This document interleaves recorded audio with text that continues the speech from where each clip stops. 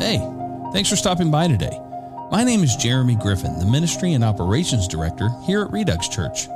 If you're looking for a local church to become a part of in your area and just haven't found the place you feel God is leading you to, consider reaching out to us here at Redux.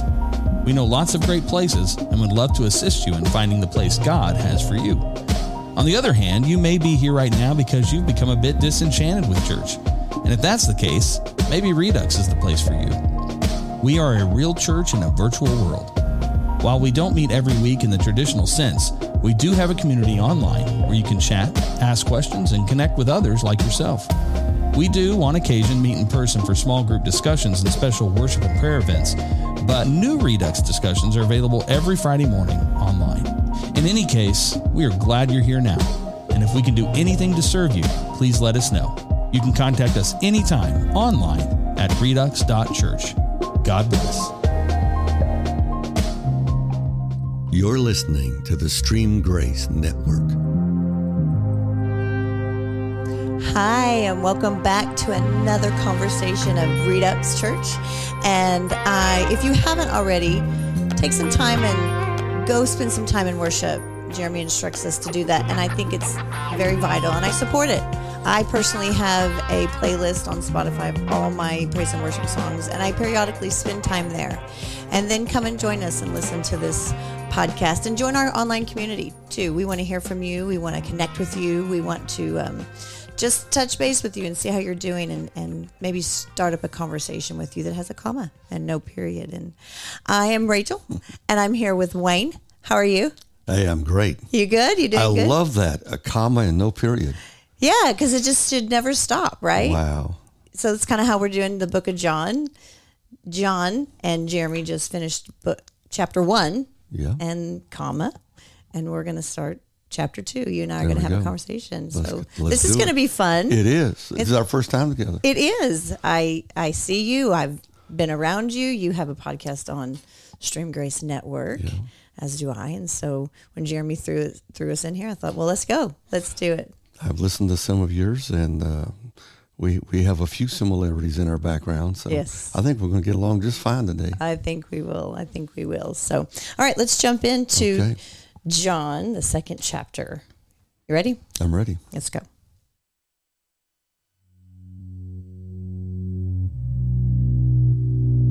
The next day, there was a wedding celebration in the village of Cana in Galilee. Jesus' mother was there, and Jesus and his disciples were also invited to the celebration. The wine supply ran out during the festivities, so Jesus' mother told him, "They have no more wine." "Dear woman, that's not our problem," Jesus replied. "My time has not yet come." But his mother told the servants, "Do whatever he tells you." Standing nearby were 6 stone water jars used for Jewish ceremonial washing. Each could hold 20 to 30 gallons. Jesus told the servants, "Fill the jars with water." When the jars had been filled, he said, "Now, dip some out and take it to the master of ceremonies." So the servants followed his instructions. When the master of ceremonies tasted the water, that was now wine, not knowing where it had come from, though of course the servants knew, he called the bridegroom over. "A host always serves the best wine first," he said. "Then, when everyone has had a lot to drink, he brings out the less expensive wine. But you have kept the best until now." This miraculous sign at Cana in Galilee was the first time Jesus revealed his glory, and his disciples believed in him. After the wedding, he went to Capernaum for a few days with his mother, his brothers, and his disciples. John 2, I love this story. In fact, I don't know if it's God or if Jeremy's just very smart, but I have referred to this story so many times in my life, even when I was pastoring and then in my transition years, and still multiple times on my podcast. So I know what I glean from it. What do you glean from it, from those first 12 verses? Man, there's a bunch of stuff here. But as I was driving over today, the thought hit me that I don't know that I've ever had before on this chapter. And that's, obviously, it's Jesus' first miracle. Everybody knows that. Mm-hmm. But the first miracle of Jesus was introduced or brought about by a woman. Yes. Mm-hmm. And we're in certain denominational territory. Yes. Where women can't do anything except teach Sunday school for kids and little old ladies, right? Yes. So I think it's awakening that Jesus basically saying, hey, it's not even my time yet. Right. And then when she says, just do what he says. Right. She puts him on the spot. Mm-hmm. And they respond to her. So, they recognize whatever degree of authority she had, and clay pots at 20 or 30 gallons apiece. Yes. At 8.3 pounds per gallon. Women probably didn't fill those pots. No. No. Men servants or the disciples filled those pots.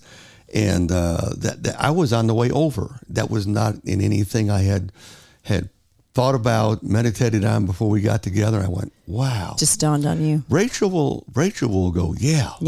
I'll say a big amen to that. Because I think many a times in Scripture, women were there but weren't noticed. They were underlined but not highlighted. And I truly believe that Jesus was the biggest advocate of women. Yes. And I believe that because his mom Mary got pregnant so young, I can identify with that it's very possible around Jesus's house were all the outcast women, because Mary was an outcast. Yeah. I mean, how do you explain that she got married and she's still a virgin? She, I believe, looked crazy, but yet she brought all those women into her home, and Jesus was a very, very much a liberator of women, and he freed women, and he gave them a voice. And I think what stuck out to me in this was, I think in one of my conversations with Jeremy, I said servants, but my head said they were disciples. And I was reflecting back on one time, because I actually did a message on this chapter, and I think in history and theologians believe that this was possibly John's wedding, because he had so much detail in the book, and that this was Mary's sister's son's wedding. So this would have been Jesus's cousin. Now, I'm no theologian or historian. I'm just actually kind of just pulling from memory from way back then, but that Mary was probably there helping all the food, get everything together. She would have been the wedding coordinator then. Yes, she would have. And in that time, weddings were a week long. There were celebrations. Yes, and they were very much an impression on the young couple's life, because family would come in and go for 7 days, and they ran out of wine on the third day. So they had 2 more days to go, or if they did a full 7, several more days to go. And they were going to be talked about in the town. I mean, you had us in and you had no wine. Why would you, did you not plan? Did you not prepare? And so she went to, and the other reason why I think the servants were the disciples is because it was family. It was close friends and family that were there. And what also caught me in when I read this again was it was a sign. I don't think this was a miracle. I think it was a sign, because it was the one thing that was going to take Jesus from being invisible to visible. Mm-hmm. Yes. And a miracle is something that you already know he's the Messiah, and he performed miracles pretty much after that. Kind of, I felt like it's kind of like going from Clark Kent to Superman. That sign, he was going to be opening up his chest, his shirt, and like, okay, this is who I am, because he just kind of goes, it's not my time. And I think she's like, yeah, well, it is. So move forward. So that could have been my mother in that scripture. Whatsoever, basically she's saying, whatsoever I say, do it. And do you think, I think Mary knew who he was his whole life. I don't think she knew exactly what was coming. Do you? You don't have that type of angelic announcement of how your life is going to change forever without knowing something. I agree. And you may not know details, but there is something radically different. Mm-hmm. It's an encounter in time from a God perspective. And she may not have known details, but she knew that she knew. I do. I agree. This is not in the Bible or anything, but I tried, when I read my word, I always put myself in the story, and I always want to know what happened in the years that weren't listed. So, you know, Jesus was born in the manger. So we have that. And then he grows up, and basically we see him again when he they go to the temple and he gets lost. Remember, they're heading home. Must be about my father's business. Yes, must be about my father. So he was a young child. And then there's years we don't see. And then we see him at this age, basically 30, kind of basically, I'm going to be showing who I am. I often wonder in those years if there were little things that Jesus did as far as like miracles that Mary was like, hey, it's not your time yet. Hey, we're going to go to a family reunion and I need you to swim in the water, not on the water. Well, if he's 12, which I've always read, he's 12 when he says, I must be about my father's business. Mm-hmm. So if he knows he's about his father's business at 12 and this is 30, we got 18 years of continuing being about his father's business, waiting for the master curtain to come up. Something happened in that. Yeah. You know, I mean, it just, I'm doing a seminar on outreach, and one of the sessions is, are you tipsy? In other words, you get bumped and stuff spills out of you. Yeah. Jesus had to have been tipsy. Yeah. We're talking about wine and Jesus and tipsy in the same conversation. Our hailstone's going to come down somewhere. Things had to spill out of him prematurely. Maybe not in some melodramatic fashion that got recorded. But yeah, there had to be things that happened. Yeah, so I sit and like imagine what were those things that happened. Like maybe Jesus and his friends were playing in the street and Fido got hit by a chariot. And all the kids are crying. And Mary's like, Jesus, do something. And he's like, I can't. And she's like, do something. So maybe he goes over and looks at the dog and like touches it. Oh, he's just sleeping. He's just sleeping. He's like, you know, I mean, I'm bringing some comedic humor here. Go pick up the dog now. The dog's fine. Fido's fine, you know. But I think it all leads to that intimate relationship a mother had with her son, knowing the destiny that was on his life and her calling it forth. Yeah. And I also see that as a mom of sons, I can call forth the destiny and purpose of my children's life. Yes. And I think that's what she was doing. She was bringing it into fruition. So what else jumped out at you? Well, of course you got 6 clay pots, 6 being the number of man. Mm-hmm. Pots are filled with water. 60 to 80% of our bodies are water. Mm-hmm. But then the key statement is, at least in the King James Version, the pots were filled to the brim. Mm-hmm. And, you know, if they'd have been filled halfway, we'd have had what? We'd have had halfway filled with wine. Yeah. Because he didn't say fill them to the top. There was no wasted potential. Right. And we had utter and complete transformation. Now let me ask you, and you know I was going to ask this at some point. Okay. Did he really make wine? Or did he make fruit juice? I think he made wine. He made wine. he made wine. He made the best wine. Do you ever wonder, so then I put myself in the disciples' head, and they're standing there watching this encounter with Mary and Jesus, this conversation. And if I see a little tension between a mother and a son, I'm like, I'm not getting into that. But then she turns to them and says, whatsoever he says, do it.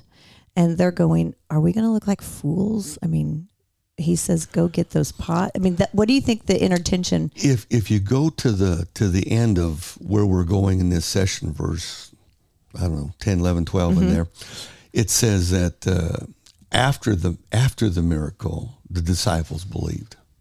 Wow. Okay, so Mary causes a miracle to happen because she is anticipating, expecting, she's pulling on Jesus to mm-hmm. do something.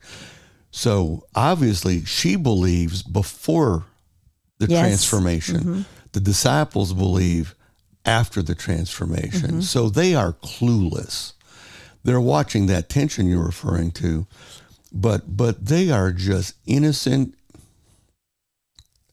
don't know what word to use here, ignorant bystanders. Yeah. You know, They are just They're watching. really just attending a wedding. They're at a wedding. They have no clue what's about to unfold in Right. front of them, and it's the pulling back of the curtain for them. As we were saying, Mary's curtain's been pulled back a long time Right. ago. The disciples have had little things, some of those tipsy things maybe we're talking about. How did you see me under the tree? Yes, I loved that. There were things happened. How did he know my name? Right. Type things, but nothing of this magnitude. So we had little curtains pulled back. All of a sudden, the master curtain on the program is unveiled in the middle, and they watch all of this unfold before their eyes. It had to be interesting to be a disciple and go, wow, we thought we were just following a really cool teacher, Right. a master, a rabbi. Right. This guy is more than we thought he was. Right. So what do you think the clay pots mean? What do you think the empty clay pots mean? What do you think the water means? And what do you think the wine means? Well, clay pots refers to the earthen vessel. Mm-hmm. I would agree with that. Of which all of us are. Mm-hmm. Water refers to our humanity. Wine refers to the new man, and it's a total picture of 2 Corinthians 5:17. The old, the humanity Yes. has passed away, and all things have become new, and all Dead. that water became wine, and then it's a foreshadowing that we were going to be filled with new wine. So I agree with you too, because if you take the clay pots, the empty clay pots at a wedding where, the bride and groom are there, and to me, that's a picture of the body, of the body of Christ, not the church, the body of Christ, me, you. And there's dead, empty vessels in it. yes, They have no life in it.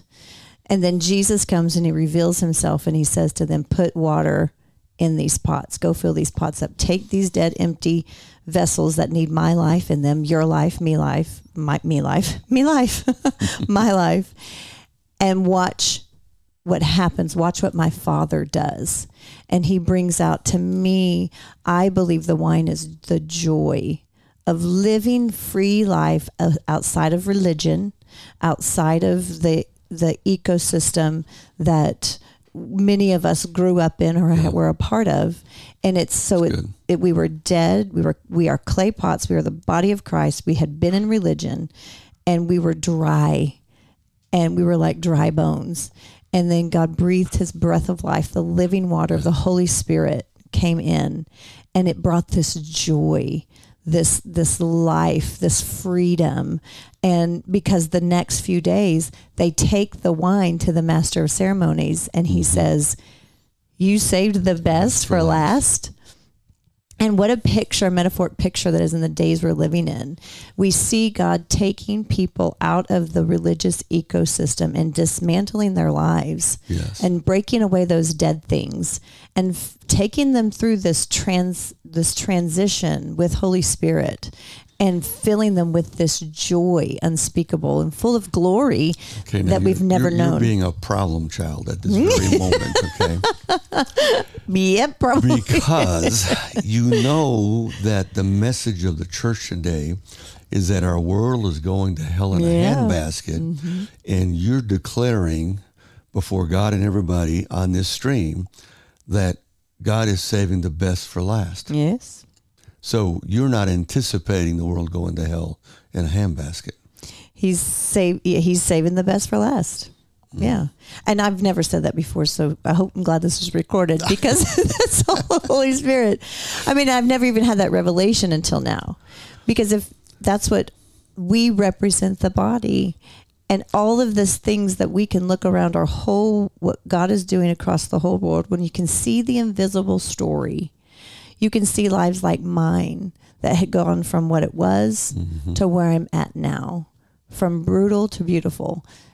And that's God. That's God's hand, and it's so joyful. It's so exuberant. Okay, so let's piggyback on the back of what you just said. Okay, the empty pot screams empty. Yes.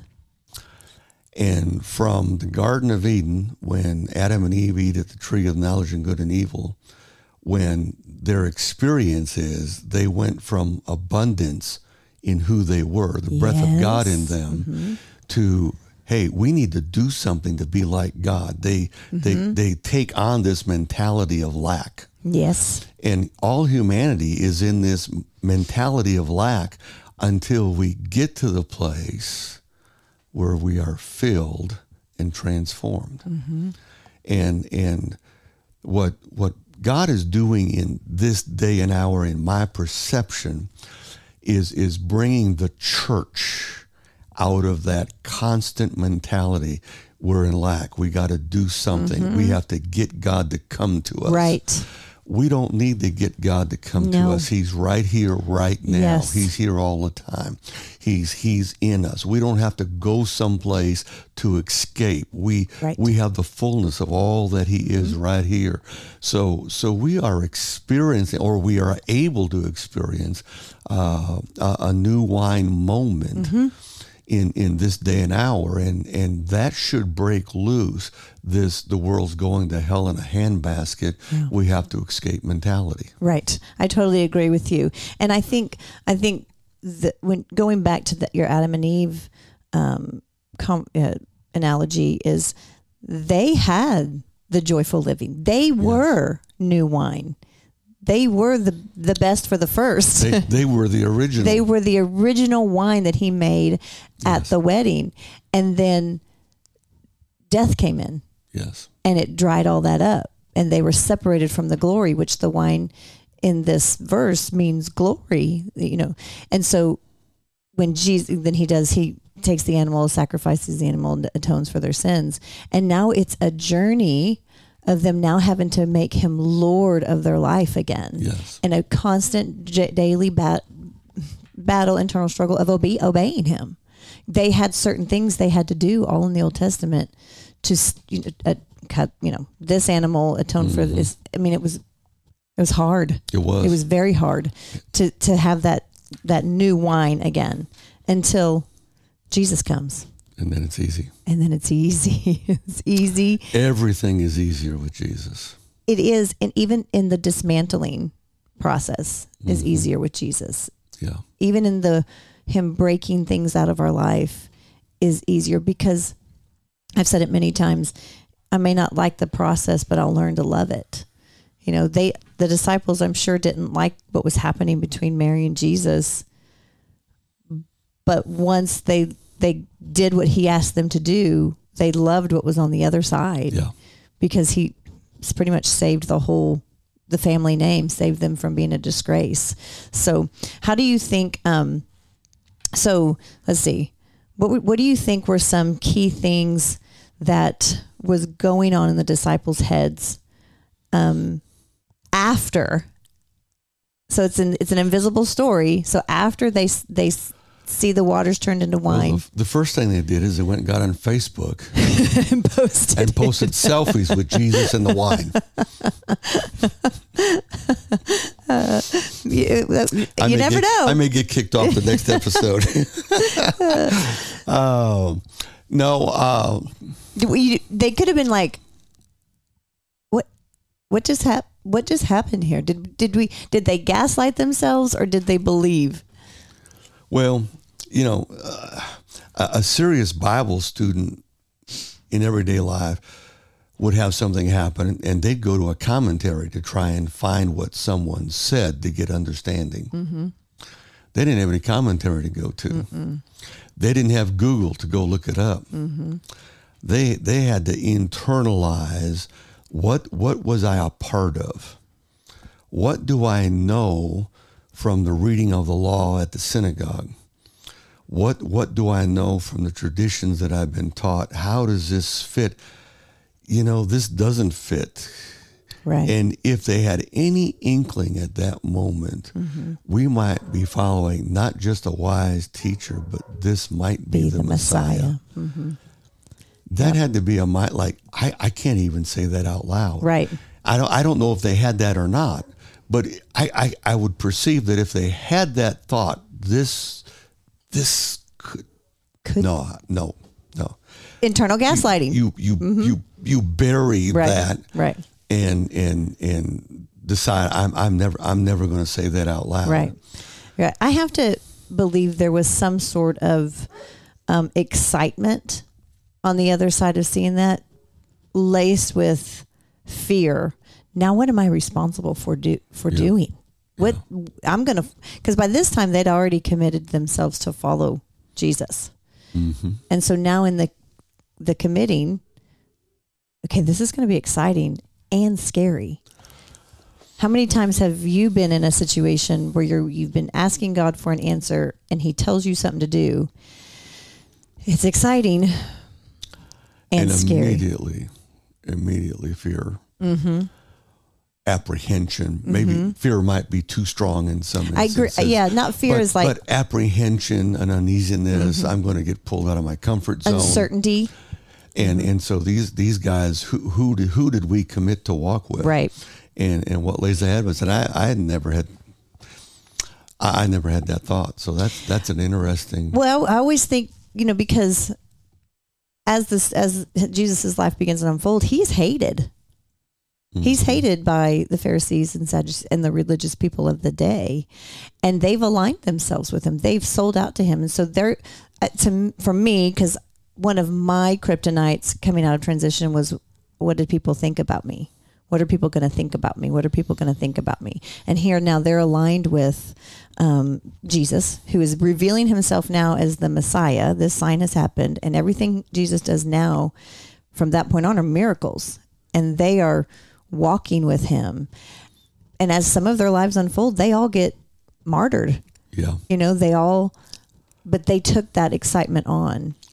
Well, if we confine our discussion to the 12 and recognize those 12 have all different backgrounds, and the history of the disciples going forward is, out of that group, one or two will have some insight. They'll see something on the other side of the veil, and the rest of them are oblivious.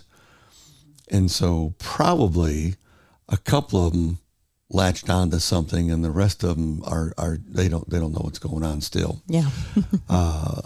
So maybe a few of them had some revelation at the moment, and the rest of them are, well, where do we go next? Now? Yeah. I think for a lot you got another one. I think for a lot of them, I think they realize the rest of their life is basically kind of boils down to obedience is going to be the key to walking with this man, because he walked them to life, and then once he left the earth, they carried the gospel to all over the world. They committed to obedience when they agreed to follow him. Yes. Because he had the authority of a rabbi. So he was, when they say master in Scripture, he literally was, so to speak, their master. He was their teacher. They were they self-contracted to him, you might say. In that authority, they now question maybe what all are we committed to, and what does that mean? Yeah. And really, in a sense, that's the place we want to live everyday life. Yes, I'm a follower of Christ. Yes, I'm a disciple. Yes, I'm his child now. What does that mean? What does that mean? Where do we go from here? Yeah. So it's a place that we all need to live to some degree in a greater fashion than maybe what we have. Yeah. Well, I think that's a good place to just close in prayer. Yes. And would you like to pray over us? Sure. Father, we just thank you today for the joy of being able to sit in a passage of Scripture and to see who you are and what you're saying. And Father, we want to be those people wherever we're at right now, wherever people are listening. We want to be those people who are in a sense of awe of who you are and what you do. And we want to be that people that question, what does this mean for me? And Father, we just rejoice together today to know that we have ears that hear your voice, and we understand what you're saying, and there is new life and new direction new walk, new thoughts for us as we go forward in Jesus' name. Amen. Well, thank you for joining us today and listening with us. And we want you to join this conversation, and so communicate with us. Share this on Facebook, TikTok, Snapchat, Instagram, wherever you look at social media. Share it, because I know beyond a shadow of a doubt multiple people need to hear this type of understanding. And if you want to support us financially, you can find your best way to do that on redux.com. And we love you, and we will see you for part 2.